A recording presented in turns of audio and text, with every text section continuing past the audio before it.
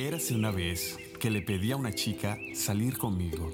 Él era muy gracioso. Ella era muy linda, Nos enamoramos rápidamente. así que le pedí que se casara conmigo. Dije que sí. Fijamos la fecha. Hicimos todos los planes Invitamos a todos nuestros amigos. y la mayor parte de nuestras familias. Hicimos nuestros votos Fue una boda de cuento de hadas. y vivimos felices para siempre. Y después de la luna de miel, Cuando vuelves al mundo real y te das cuenta que el matrimonio es difícil, y divertido, confuso, desafiante, una bendición, increíble, para bien o para mal, en riqueza o en pobreza, en salud y enfermedad, y con la ayuda de Dios aprendimos a vivir felices para siempre.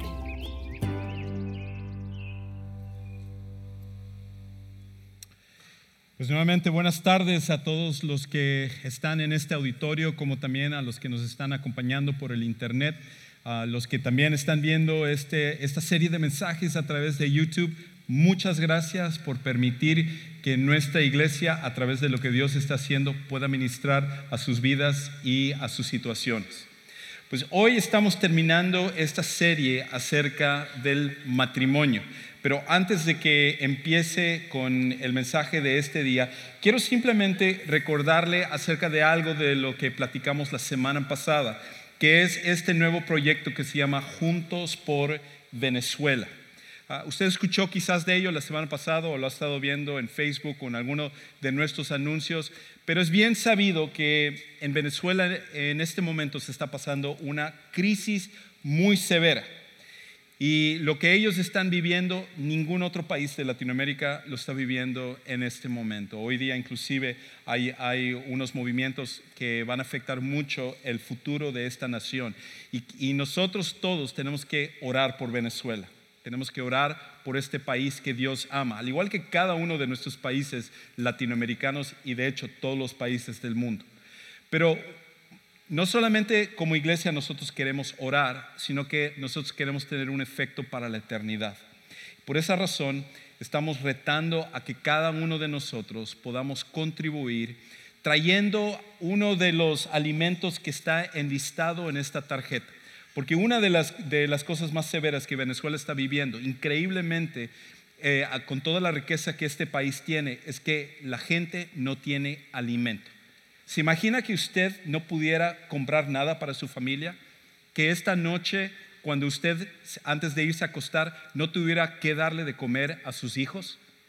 Nosotros, como cristianos, como seguidores de Jesús, podemos tener un impacto.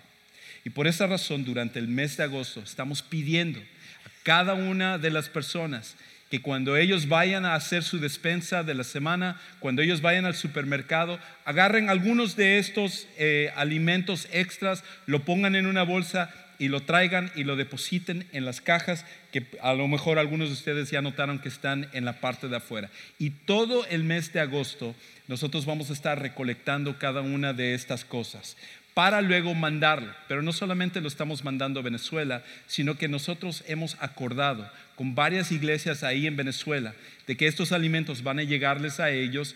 No puedo entrar en detalles exactamente cómo va a pasar, pero nosotros vamos a trabajar con estas iglesias y estas iglesias se han comprometido para no solamente repartir los alimentos en la comunidad, sino también para usarlo como un vehículo, como un instrumento para poder presentar a Jesucristo como su Salvador personal. Porque lo que necesita Venezuela, aún más que la comida, es conocer a Jesucristo, el pan de vida, porque Él es el único que transforma vidas.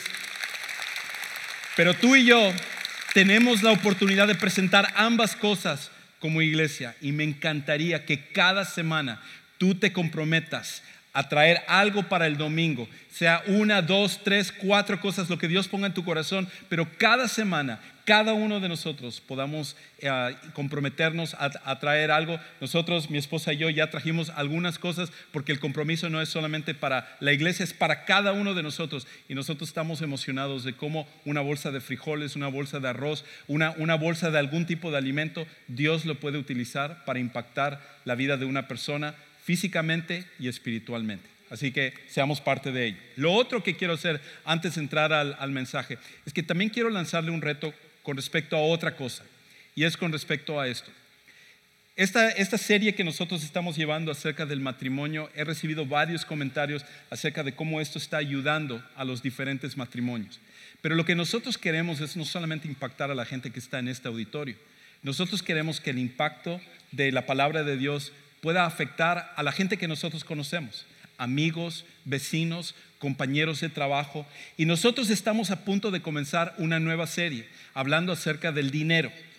Y esta es una oportunidad para que podamos invitar a gente que nosotros conocemos simplemente a venir, a acompañarnos al servicio de las 12:35 y permitir que Dios hable a sus vidas, a sus corazones, que les hable acerca de algo práctico con respecto al dinero, pero les hable aún más de la necesidad que tienen acerca de Jesús. Y todos nosotros conocemos personas que podemos invitar.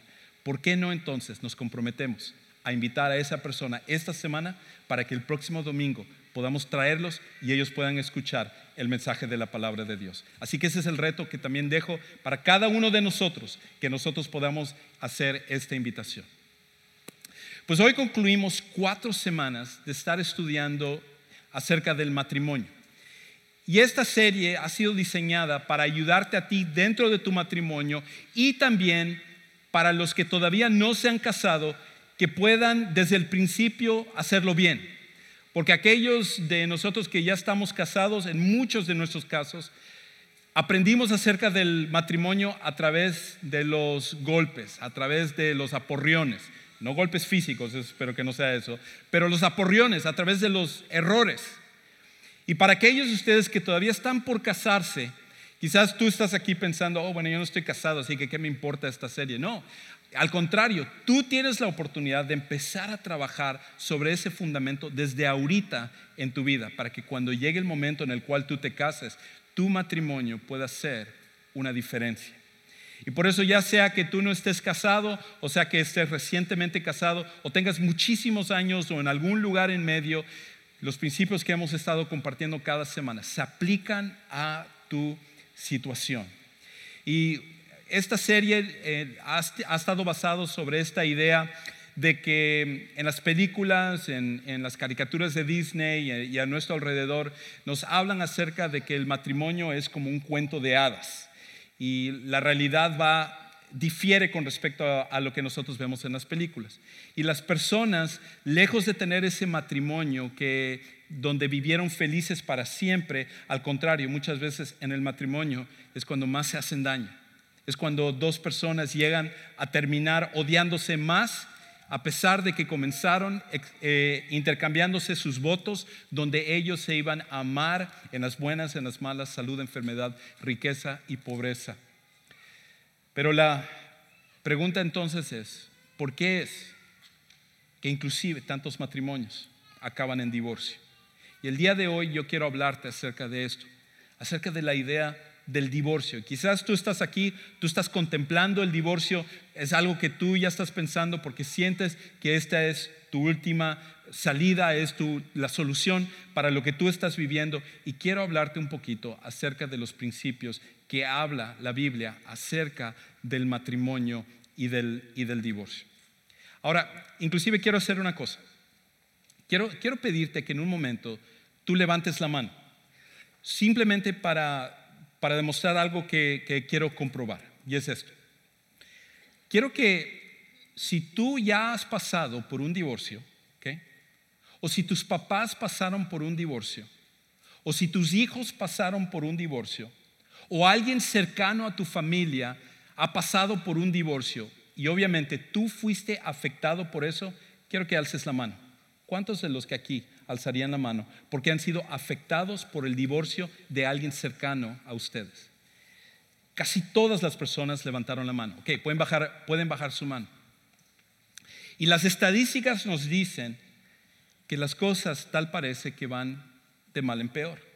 Inclusive, cada año nacen niños, 1 millón de niños, donde ellos nacen en un hogar donde se va a dar un divorcio.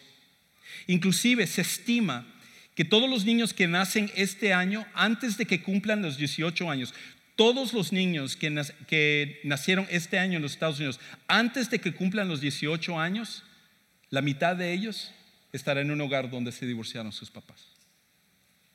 Ahora, yo quisiera decir, aquellos que están en la iglesia, aquellos que son seguidores de Jesús, no pasan por esas estadísticas, a ellos no les afecta nada de esto, pero eso desafortunadamente no es la realidad de lo que estamos viendo. Y la pregunta entonces es, ¿cómo vas a evitar el divorcio en tu vida? ¿Cómo vas a evitar el divorcio en tu matrimonio? ¿Cómo vas a evitar que tu matrimonio termine en un divorcio? Y que el daño que trae el matrimonio no solamente te afecte a ti, no solamente te afecte a tu cónyuge, sino que afecte a tus hijos, a tus nietos y generaciones hacia el futuro. Pues hoy queremos hablar un poquito acerca de esto. Y hay un pasaje específicamente donde a Jesús le hacen una pregunta con respecto al divorcio. Y quizás es la misma pregunta que tú tengas. Y en este pasaje lo que vamos a ver es que en una ocasión Jesús estaba con sus discípulos y se acercaron a un grupo de personas religiosas que se llamaban los fariseos. Y ellos llegaron no con la intención de realmente querer saber lo que Jesús pensaba, no con respecto a saber lo que Dios deseaba para ellos, sino ellos lo único que querían hacer era probar a Jesucristo. Y cuando ellos llegaron, la pregunta que ellos hicieron era esto: ¿por qué razón es lícito tener un divorcio? ¿Es lícito por cualquier razón? ¿Cualquier razón es una justificación para que una pareja se pueda divorciar? Y a lo mejor tú estás aquí en esta tarde y en los problemas que tú estás pasando, tú dices, bueno, yo no sé acerca de que si es cualquier justificante, si es cualquier razón, pero lo que yo estoy pasando sé que es suficiente justificación. Lo que yo estoy viviendo sé que amerita de que yo divorcie a mi cónyuge. Lo que yo estoy viviendo es un infierno y por esa razón yo ya no aguanto estar con esta persona y yo no sé lo que Jesús contestó con respecto a esa gente, pero yo sé que si Jesús estuviera aquí, Él me diría a mí, divórciate, porque yo lo que quiero sobre todo es tu felicidad y tú necesitas divorciarte. Eso es lo que la mayoría de nosotros pensamos hoy en día y tratamos el asunto del divorcio, pero en realidad no podemos pensar correctamente acerca del divorcio hasta que nosotros no pensamos correctamente acerca del matrimonio. Así que yo les invito a que ustedes abran en sus Biblias Mateo capítulo 19 o lo busquen en sus teléfonos o en sus tabletas, Mateo capítulo 19. Y hoy vamos a estar viendo versículos del 4 al 6.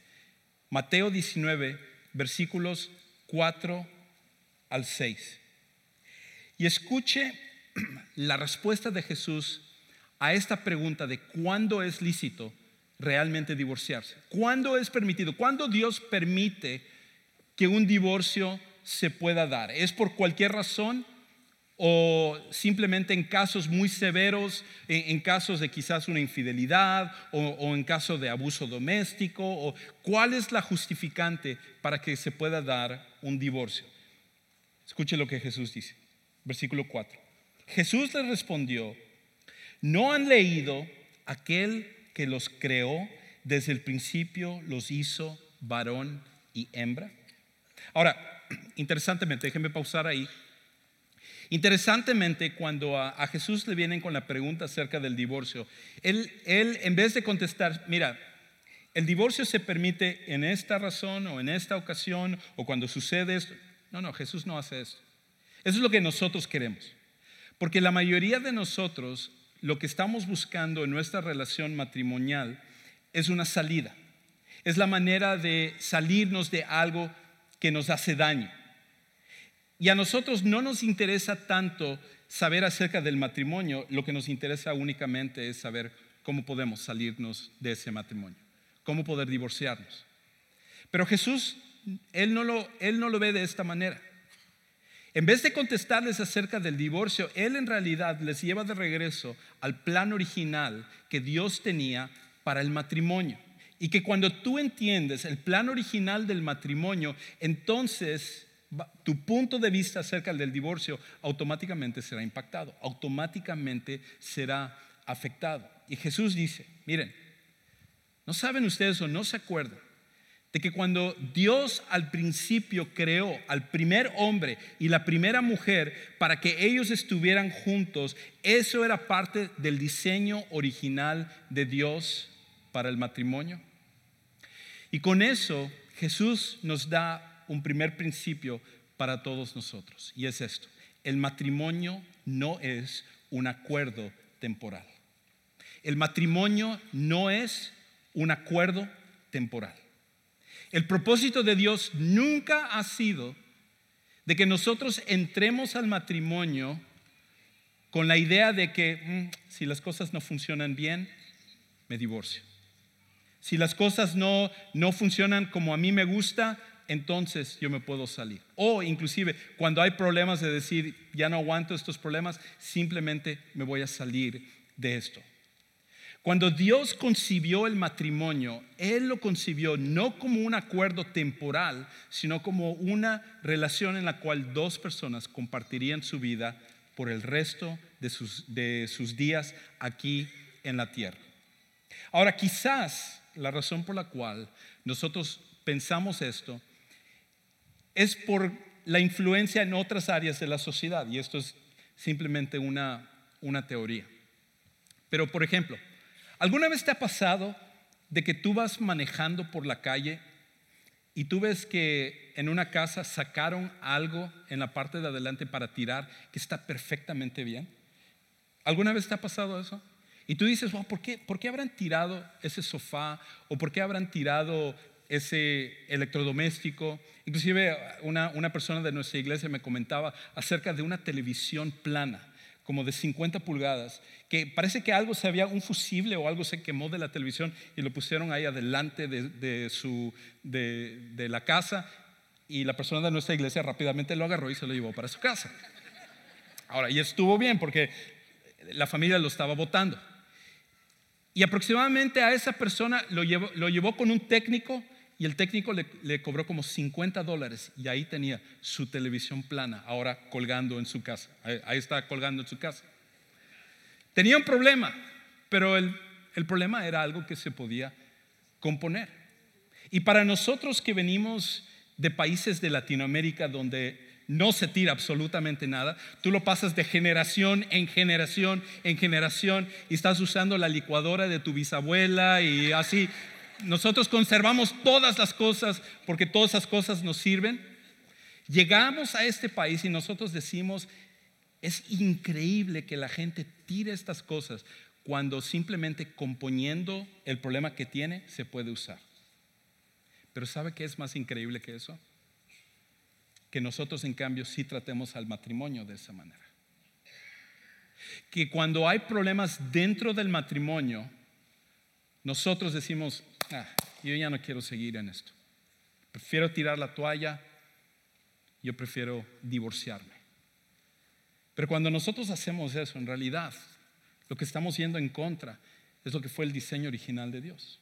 Dios nunca tuvo la intención de que el matrimonio fuera simplemente un acuerdo temporal, un tiempo en el cual uno iba a tratar de vivir con una persona, pero si las cosas no funcionaban, entonces uno podía abandonar el matrimonio.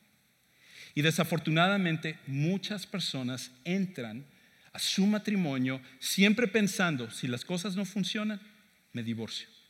E inclusive cuando tienen discusiones o tienen peleas, muchas veces se usa la palabra divorcio como un arma, como un bate hacia la otra persona, y uno dice, si no te gusta, nos divorciamos y me voy, como si eso fuera una cosa muy ligera. Pero la realidad es que eso no es parte de lo que Dios tuvo para la intención que Él tenía, porque como vamos a ver en un momento, la relación matrimonial es una cosa tremenda para Dios. Es una cosa importante para Dios, y nosotros deberíamos de tratarlo de esa misma manera. Por esa razón, ¿cómo podemos aplicar esto en nuestras vidas en este momento? Es esto: rechaza todo plan para escaparte de tu matrimonio. Lo primero que necesitas hacer es rechaza todo plan para escaparte de tu matrimonio. Y yo sé que cuando yo digo eso, empieza a sudar algunos aquí la gota gorda. Dice, ¿cómo? ¿Ningún plan para escaparme? Me está diciendo que si mi esposo me dice esto, mi esposo me dice o me hace esto, o mi esposa hace lo otro, ¿yo no tengo derecho a escaparme? Entonces ya está empezando a entender un poquito lo que Jesús va a explicar en un momento. Porque en el momento en el cual tú entres al matrimonio y tú entras con una salida de emergencia, déjame garantizarte que en algún momento tú lo vas a tomar. Si tú entras al matrimonio siempre pensando que hay una salida de emergencia, tarde o temprano habrá una situación donde tú vas a decidir tomar esa salida. Y hoy en día, cuando vemos nuestra sociedad, vemos el efecto tan negativo que el divorcio ha causado a matrimonios, familias, hijos, personas que todavía siendo adultos están lidiando con el divorcio de sus papás y que ahora nosotros también estamos pasando a las siguientes generaciones. Eso nunca fue la intención de Dios cuando Él creó el matrimonio. Para Él, el matrimonio es una relación que debía de ser permanente entre dos personas. Ahora Jesús continúa con el pasaje. Y Él ahora dice esto. Escuche lo que Él dice. Versículo 5. Y dijo, por esta razón el hombre dejará a su padre y a su madre. Y ahora déjeme hacer ahí una pausa. Lo siguiente que dice es, Dios al principio los creó varón y hembra. Y los creó para que ellos entraran en esta relación que iba a ser permanente. La intención de Dios siempre ha sido que todo matrimonio sea permanente. Y luego Él dice, y en esa relación, para comenzar esa relación, el hombre, y también se intuye también que es la mujer, dejará a su padre y a su madre, y los dos se unirán para entrar en este matrimonio. Ahora, yo no sé usted, probablemente quizás porque escuchamos tanto esto cuando vamos a una boda, esta frase que acabo de decir, este pasaje de la Biblia, o a lo mejor en nuestros votos, o se dice, uno dejará a padre y a madre, pero si usted se pone a pensar lo serio que es esto, entonces usted va a empezar a comprender lo serio que el matrimonio es para Dios. Porque recuerde cuando usted era un niño, ¿okay? Recuerde cuando usted era un niño o una niña. ¿Quiénes eran las personas más importantes para usted? Sus papás, ¿verdad? Sus papás. Cuando usted era un niño o una niña, su mundo eran sus papás. Usted quería estar con sus papás. Cuando usted tenía miedo, acudía a ellos. Cuando usted quería conversar, usted iba con ellos. Cuando salía en algún lado, usted quería estar con sus papás. Y así durante los primeros 18 años de nuestra vida aproximadamente. Algunos dijeron a los 12 años, no, ya estoy harto de mis papás, yo mejor voy con mis amigos. Pero normalmente, algunos inclusive jóvenes dijeron, eso es exactamente donde yo estoy en este momento. Pero normalmente, la mayoría de nosotros, por nuestros primeros 18 años, la relación más importante que tenemos es la relación con nuestros papás. De hecho, es tan importante que lo que tú eres hoy en día, lo eres porque fuiste marcado por la relación de tus papás. Sea que tus papás estuvieron allá, o sea que tus papás no estuvieron allá, los efectos de eso tú lo cargas hasta el día de hoy. Nuestra relación con nuestros padres, desde nuestro nacimiento hasta los 18 años aproximadamente, algunos más, es la relación más profunda que nosotros tenemos. No hay una relación que se compare a la relación que los hijos tienen con sus papás. Y de repente Dios dice esto: cuando tú te cases, tú tienes que dejar esa relación que era la más profunda que tú tenías hasta ese momento, la relación con tus papás. donde tú veías a tu papá como tu héroe, donde tú veías a tu mamá con el amor más grande que tenías en tu corazón. Tú nunca te imaginabas durante ese tiempo que un día ibas a dejar la casa y que te ibas a casar con alguien y que ibas a ir a ser tu familia. Nunca te podías hacer esa imagen en tu mente, que tú ibas a dejar tu hogar y tú ibas a formar un hogar fuera de tus papás. Porque cuando nosotros somos niños y nos vamos criando, nuestro mundo gira alrededor de nuestros papás. Es la relación más profunda que tenemos. Pero Dios dice esto: cuando tú te casas, la relación con tus papás se convierte en la relación secundaria, y la relación con tu esposo o con tu esposa se convierte en la relación más importante que existe. Es tan profunda la relación que tú tienes con tu esposo y con tu esposa que la relación con tus papás se convierte en una secundaria. Y uno diría, wow, eso parece un poco injusto, porque si tú lo piensas, aquellos de nosotros que somos papás, pues cuánto dinero le hemos invertido a nuestros hijos, ¿no? O sea, empiezas a calcular ahí todas las cosas que le has comprado a tus hijos, la ropa, la comida, por ejemplo, cuando llegan a cierta edad, la adolescencia, un auto y todo. Nosotros invertimos todo este dinero en ellos, invertimos todo este tiempo en ellos, los cuidamos y nosotros lo tenemos a nuestro alrededor y pum, conocen a alguien y se van de la casa y se van y se casan. Y nosotros quedamos en un segundo lugar. Pero la razón por la cual pasa eso es porque es un mensaje de parte de Dios, que el matrimonio es la relación más importante que existe entre dos personas. La relación entre un esposo y una esposa hace que todas las demás relaciones sean secundarias. Y es por esa razón que el matrimonio solamente funciona cuando le damos el valor más alto. El matrimonio solamente funciona cuando le damos el valor más alto. Y el valor más alto es entender que la relación con una esposa o con un esposo es la relación más importante que dos seres humanos pueden tener. Por esa razón, la manera en la cual nosotros necesitamos aplicarlo hoy en día es de esta manera. Trata a tu cónyuge con el valor que merece. Trata a tu cónyuge con el valor que merece. Ahora, algunos de ustedes están diciendo, si conociera a mi esposo y mi esposa, sabría que no merecen nada. Y entonces dice, ahí se equivocó usted. No. Yo lo puse a propósito de esa manera, porque el valor que la persona merece no está en su desempeño. Yo no le dije lo que se ha ganado, porque si es así, ya esa es otra conversación. Yo no le voy a decir lo que usted tiene que hacer. Pero en cambio, cuando se trata acerca del valor que merece por el lugar que Dios le ha puesto en su matrimonio, eso sí es diferente. Y todos nosotros necesitamos tratar a nuestro esposo y a nuestra esposa con el valor que merece dentro de la relación que Dios ha creado, que es el matrimonio. Puede pasar, por ejemplo, con un policía. Si un policía nos para, aunque el policía sea grosero, aunque el policía no haga bien las cosas, de cualquier manera todos nosotros como ciudadanos estamos obligados a respetar a ese policía, no por su desempeño, sino por la posición que tiene. Lo mismo lo hacemos con nuestros gobernantes, sea con el presidente o con el gobernador o con cualquier otra persona. Una persona puede decir, yo no respeto a esta persona, y como seguidores de Jesús, la Biblia nos manda a que nosotros debemos de respetar a la persona, no por su desempeño, sino por el lugar que Dios le ha dado.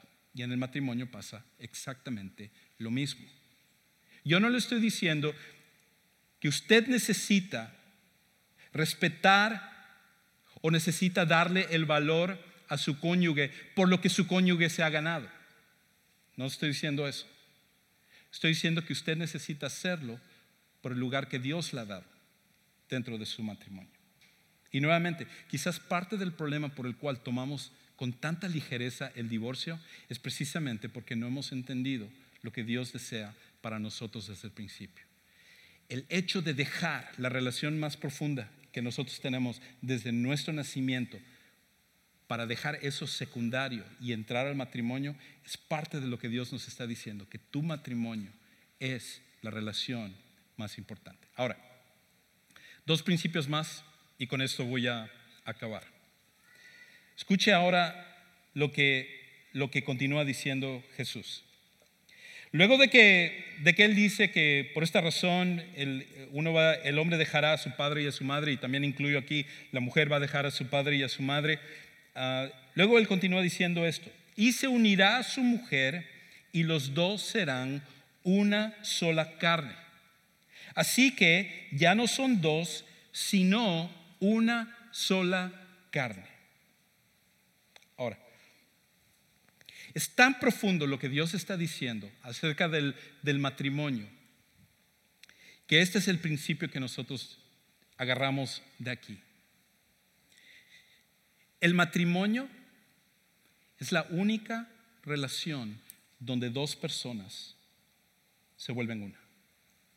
El matrimonio es la única relación en donde dos personas se vuelven una. Ahora, algunos de los que están aquí están diciendo: bueno, Juan Carlos, tú no sabes lo que yo he estado viviendo en mi matrimonio. Tú no sabes la manera como mi esposo me ha tratado, las cosas que él me ha hecho. Tú no sabes lo que mi esposa me ha dicho. Tú no sabes la manera como mi esposa se comporta cuando no está aquí en Sugar Creek. Si tú vieras cómo actúa, entonces tú me darías la razón para divorciarme. Es más, tú lo firmarías por mí si lo conocieras a mi esposo o a mi esposa. Y lo que nosotros necesitamos entender es que cuando dos personas se unen en un matrimonio, esa relación es diferente a todas las demás relaciones, porque es la única en la que dos personas se vuelven una. Eso no sucede con nuestros hijos, eso no sucede con nuestros padres, eso no sucede con nuestros amigos, eso no sucede con nuestros compañeros de trabajo, no sucede en ninguna otra relación que dos personas se vuelvan una. Porque esta es la relación más profunda que existe entre dos seres humanos. Una de las cosas que yo utilizo cuando doy consejería es que cuando, por decir, viene una esposa y me dice eso, me dice: Juan Carlos, es que mira todo lo que me ha estado pasando, mira lo que esta persona me ha hecho, mira lo que mi esposo me dijo, me hizo esto y todo. Y yo, por cierto, yo no estoy minimizando los problemas que usted tenga en su matrimonio. Probablemente usted está pasando por cosas muy fuertes ahorita y de ninguna manera quiero yo minimizarlo. Pero lo que quiero que entiendas es lo que Jesús está tratando de decirnos, que es que el divorcio es una cosa muy severa, porque es casi como que tú te arranques tu propio brazo o tú te arranques tu propia pierna, porque es dos personas que se unen para ser una sola persona. Y lo que utilizo es esto: le digo a la persona: ok, déjame cambiarte un poquito el ejemplo. No hablemos acerca de tu esposo, no hablemos acerca de tu esposa. Usemos el ejemplo de tu hijo o de tu hija.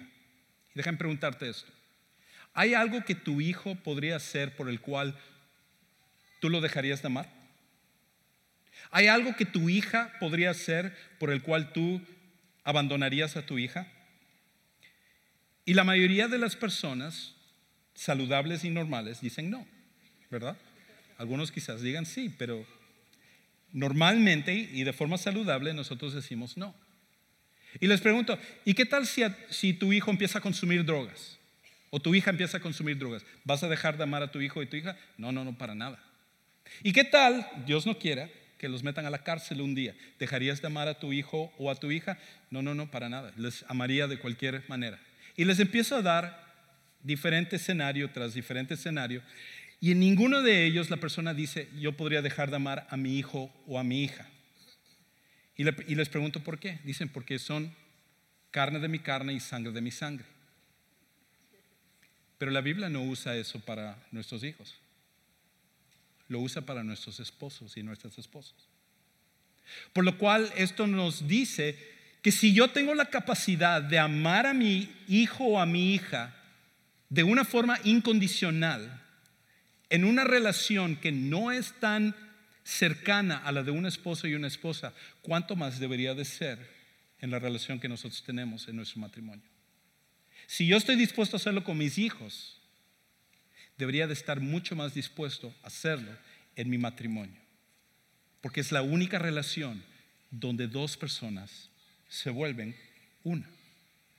Y por esa razón, cuando Jesús está hablando acerca de esto, la gente, los líderes religiosos están tratando de probarle con respecto al divorcio, y la misma pregunta que ellos están haciendo es la que nosotros estamos haciendo. Nosotros estamos tomando una cosa, el divorcio, como si fuera una cosa bien casual, y Jesús dice no. Es como que dos personas al unirse en una, se rompe eso, y es como que parte de ellos queda en la otra persona. La persona nunca queda igual. Y por esa razón, ¿cómo lo aplicamos? ¿Qué debemos de hacer desde ahorita? Trata a tu cónyuge como a ti mismo. Trata a tu cónyuge como a ti mismo. Donde quiera que tú estés ahorita, tú estás diciendo, no, es que yo ya tiré la toalla, yo ya no quiero seguir en mi matrimonio, yo ya no deseo hacer por todo lo que me ha lastimado. Si nosotros entendemos que esta relación es tan seria para Dios, y nosotros empezamos a decir, bueno, yo también necesito tomarlo de la misma manera, el lugar donde tú necesitas comenzar es: trata a tu cónyuge como a ti mismo. Como tú quieras que te traten, así empieza a tratar a tu cónyuge. Empieza a tratar a tu esposo o esposa de esa manera. Tal como cuando tú tienes un deseo o una necesidad de algo, sin que tú pidas a otra persona qué debes de hacer con eso, tú vas y tú compras algo, o tú comes algo, o vas a algún lugar de una forma natural. Así nosotros debemos hacerlo con nuestro cónyuge. Debemos de nosotros atender a esa persona como si nosotros nos atendiéramos a nosotros mismos. ¿Qué es lo que te gusta que te hagan? Bueno, eso haz con tu cónyuge. Es un lugar de comienzo. ¿Por qué? Porque en realidad los dos son uno. Cuando tú lo estás haciendo hacia tu cónyuge, es como si tú lo hicieras a ti mismo, porque los dos se han vuelto como si fueran una sola persona.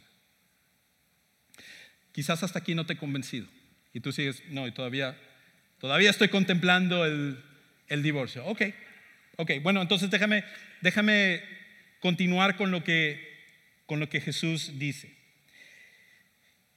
Y fíjate lo que dice.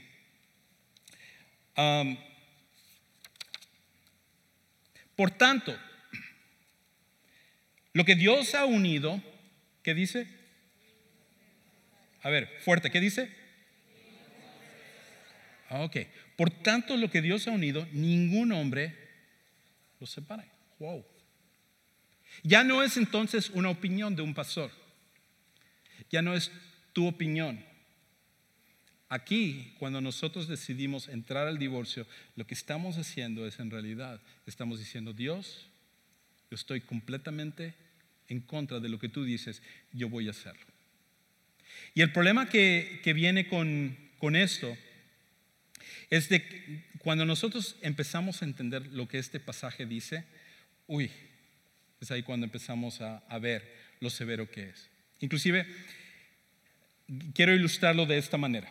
Voy a pedir al equipo técnico que me saque una cosa que voy a utilizar. A ver si ellos están ahí. Y ahí vienen. Y quiero ilustrar esta idea del matrimonio de esta manera.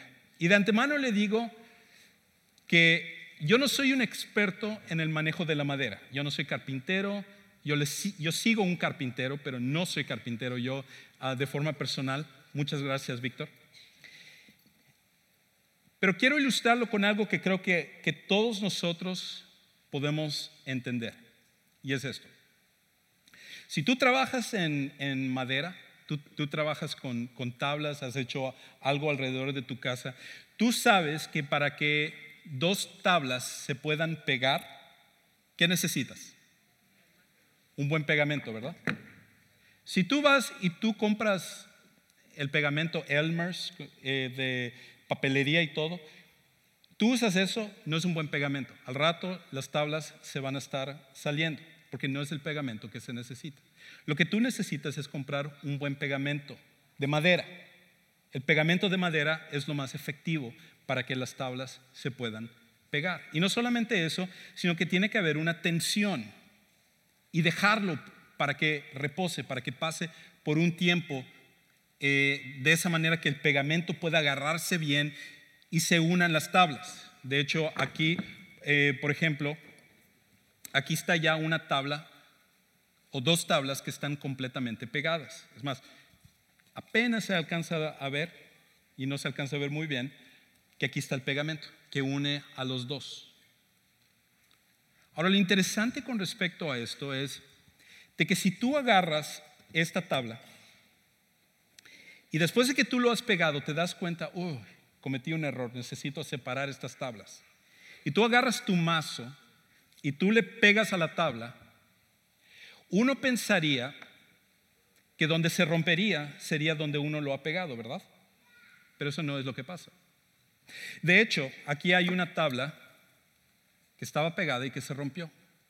¿Y sabe qué? Donde estaba el pegamento fue el lugar donde se mantuvo.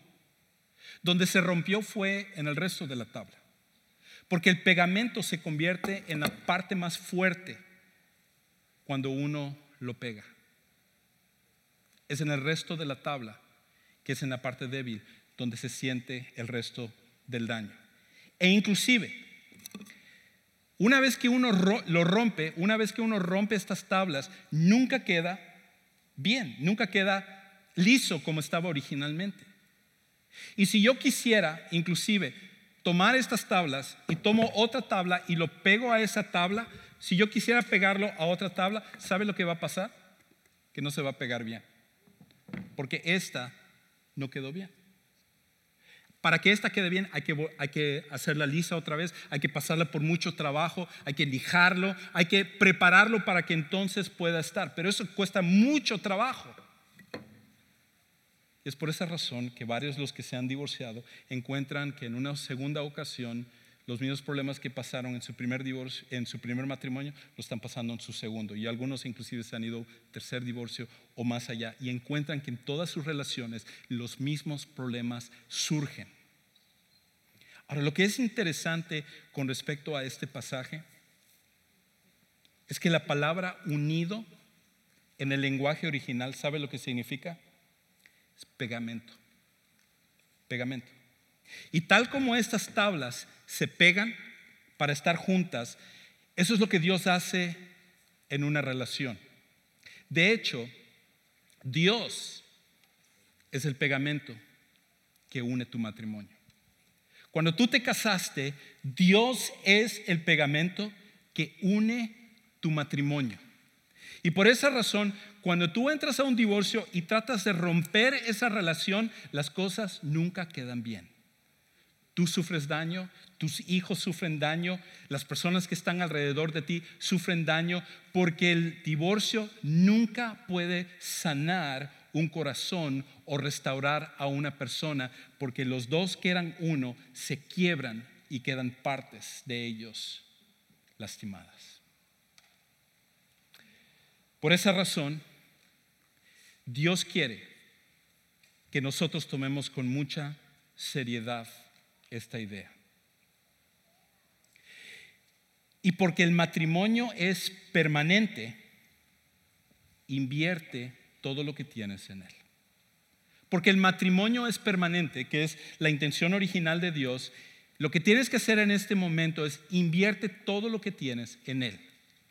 Porque lo que dices, no, es que yo ya no aguanto, yo quiero divorciarme y todo. Pero ¿qué va a pasar? Ok, vamos a decir, tú decides que tú te vas a divorciar y me imagino que vas a querer volver a casarte. Tú dices, sí. ¿Y tú sabes qué tan costoso es un divorcio? ¿Tú sabes quiénes son la gente que se beneficia en un divorcio? Los abogados. No estoy, por cierto, insultando a ningún abogado aquí o injuriando a ningún abogado, pero los abogados son los que se benefician más. Inclusive las estadísticas muestran de que cuando una persona pasa por un divorcio, automáticamente el 50% de sus entradas decaen. Inclusive una persona puede caer en la pobreza después de un divorcio.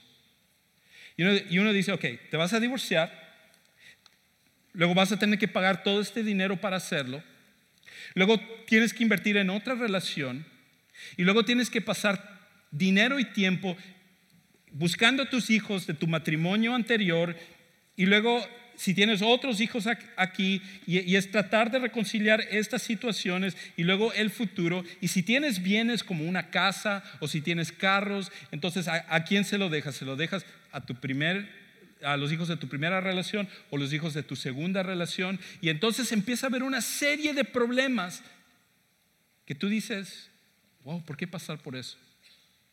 No es mejor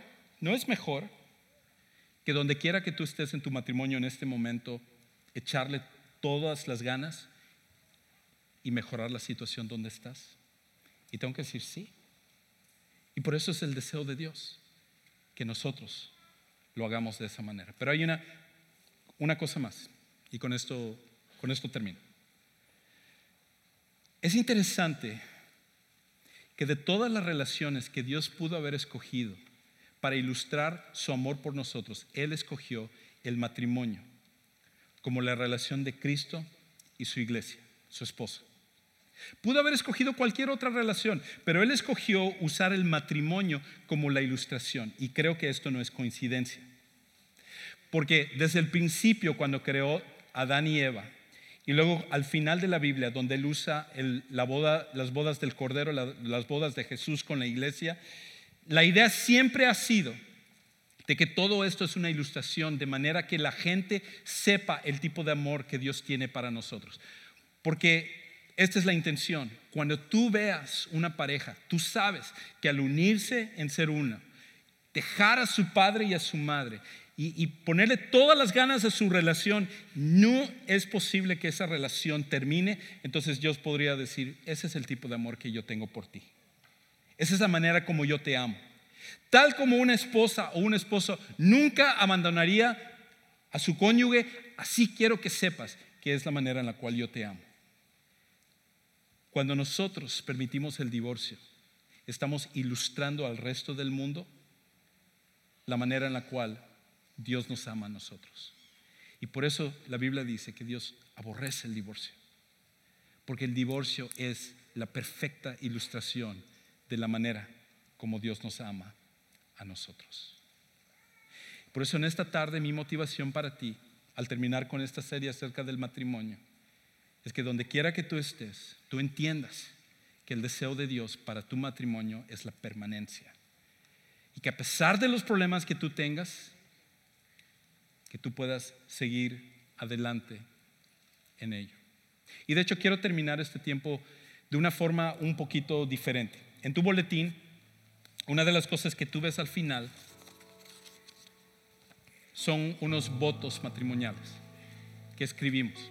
Los votos matrimoniales que están aquí están basados en todos los principios que hemos estado viendo durante estas 4 últimas semanas. Pero yo no quiero pedirte que tú lo firmes en este momento, porque no quiero que tú lo tomes como algo ligero.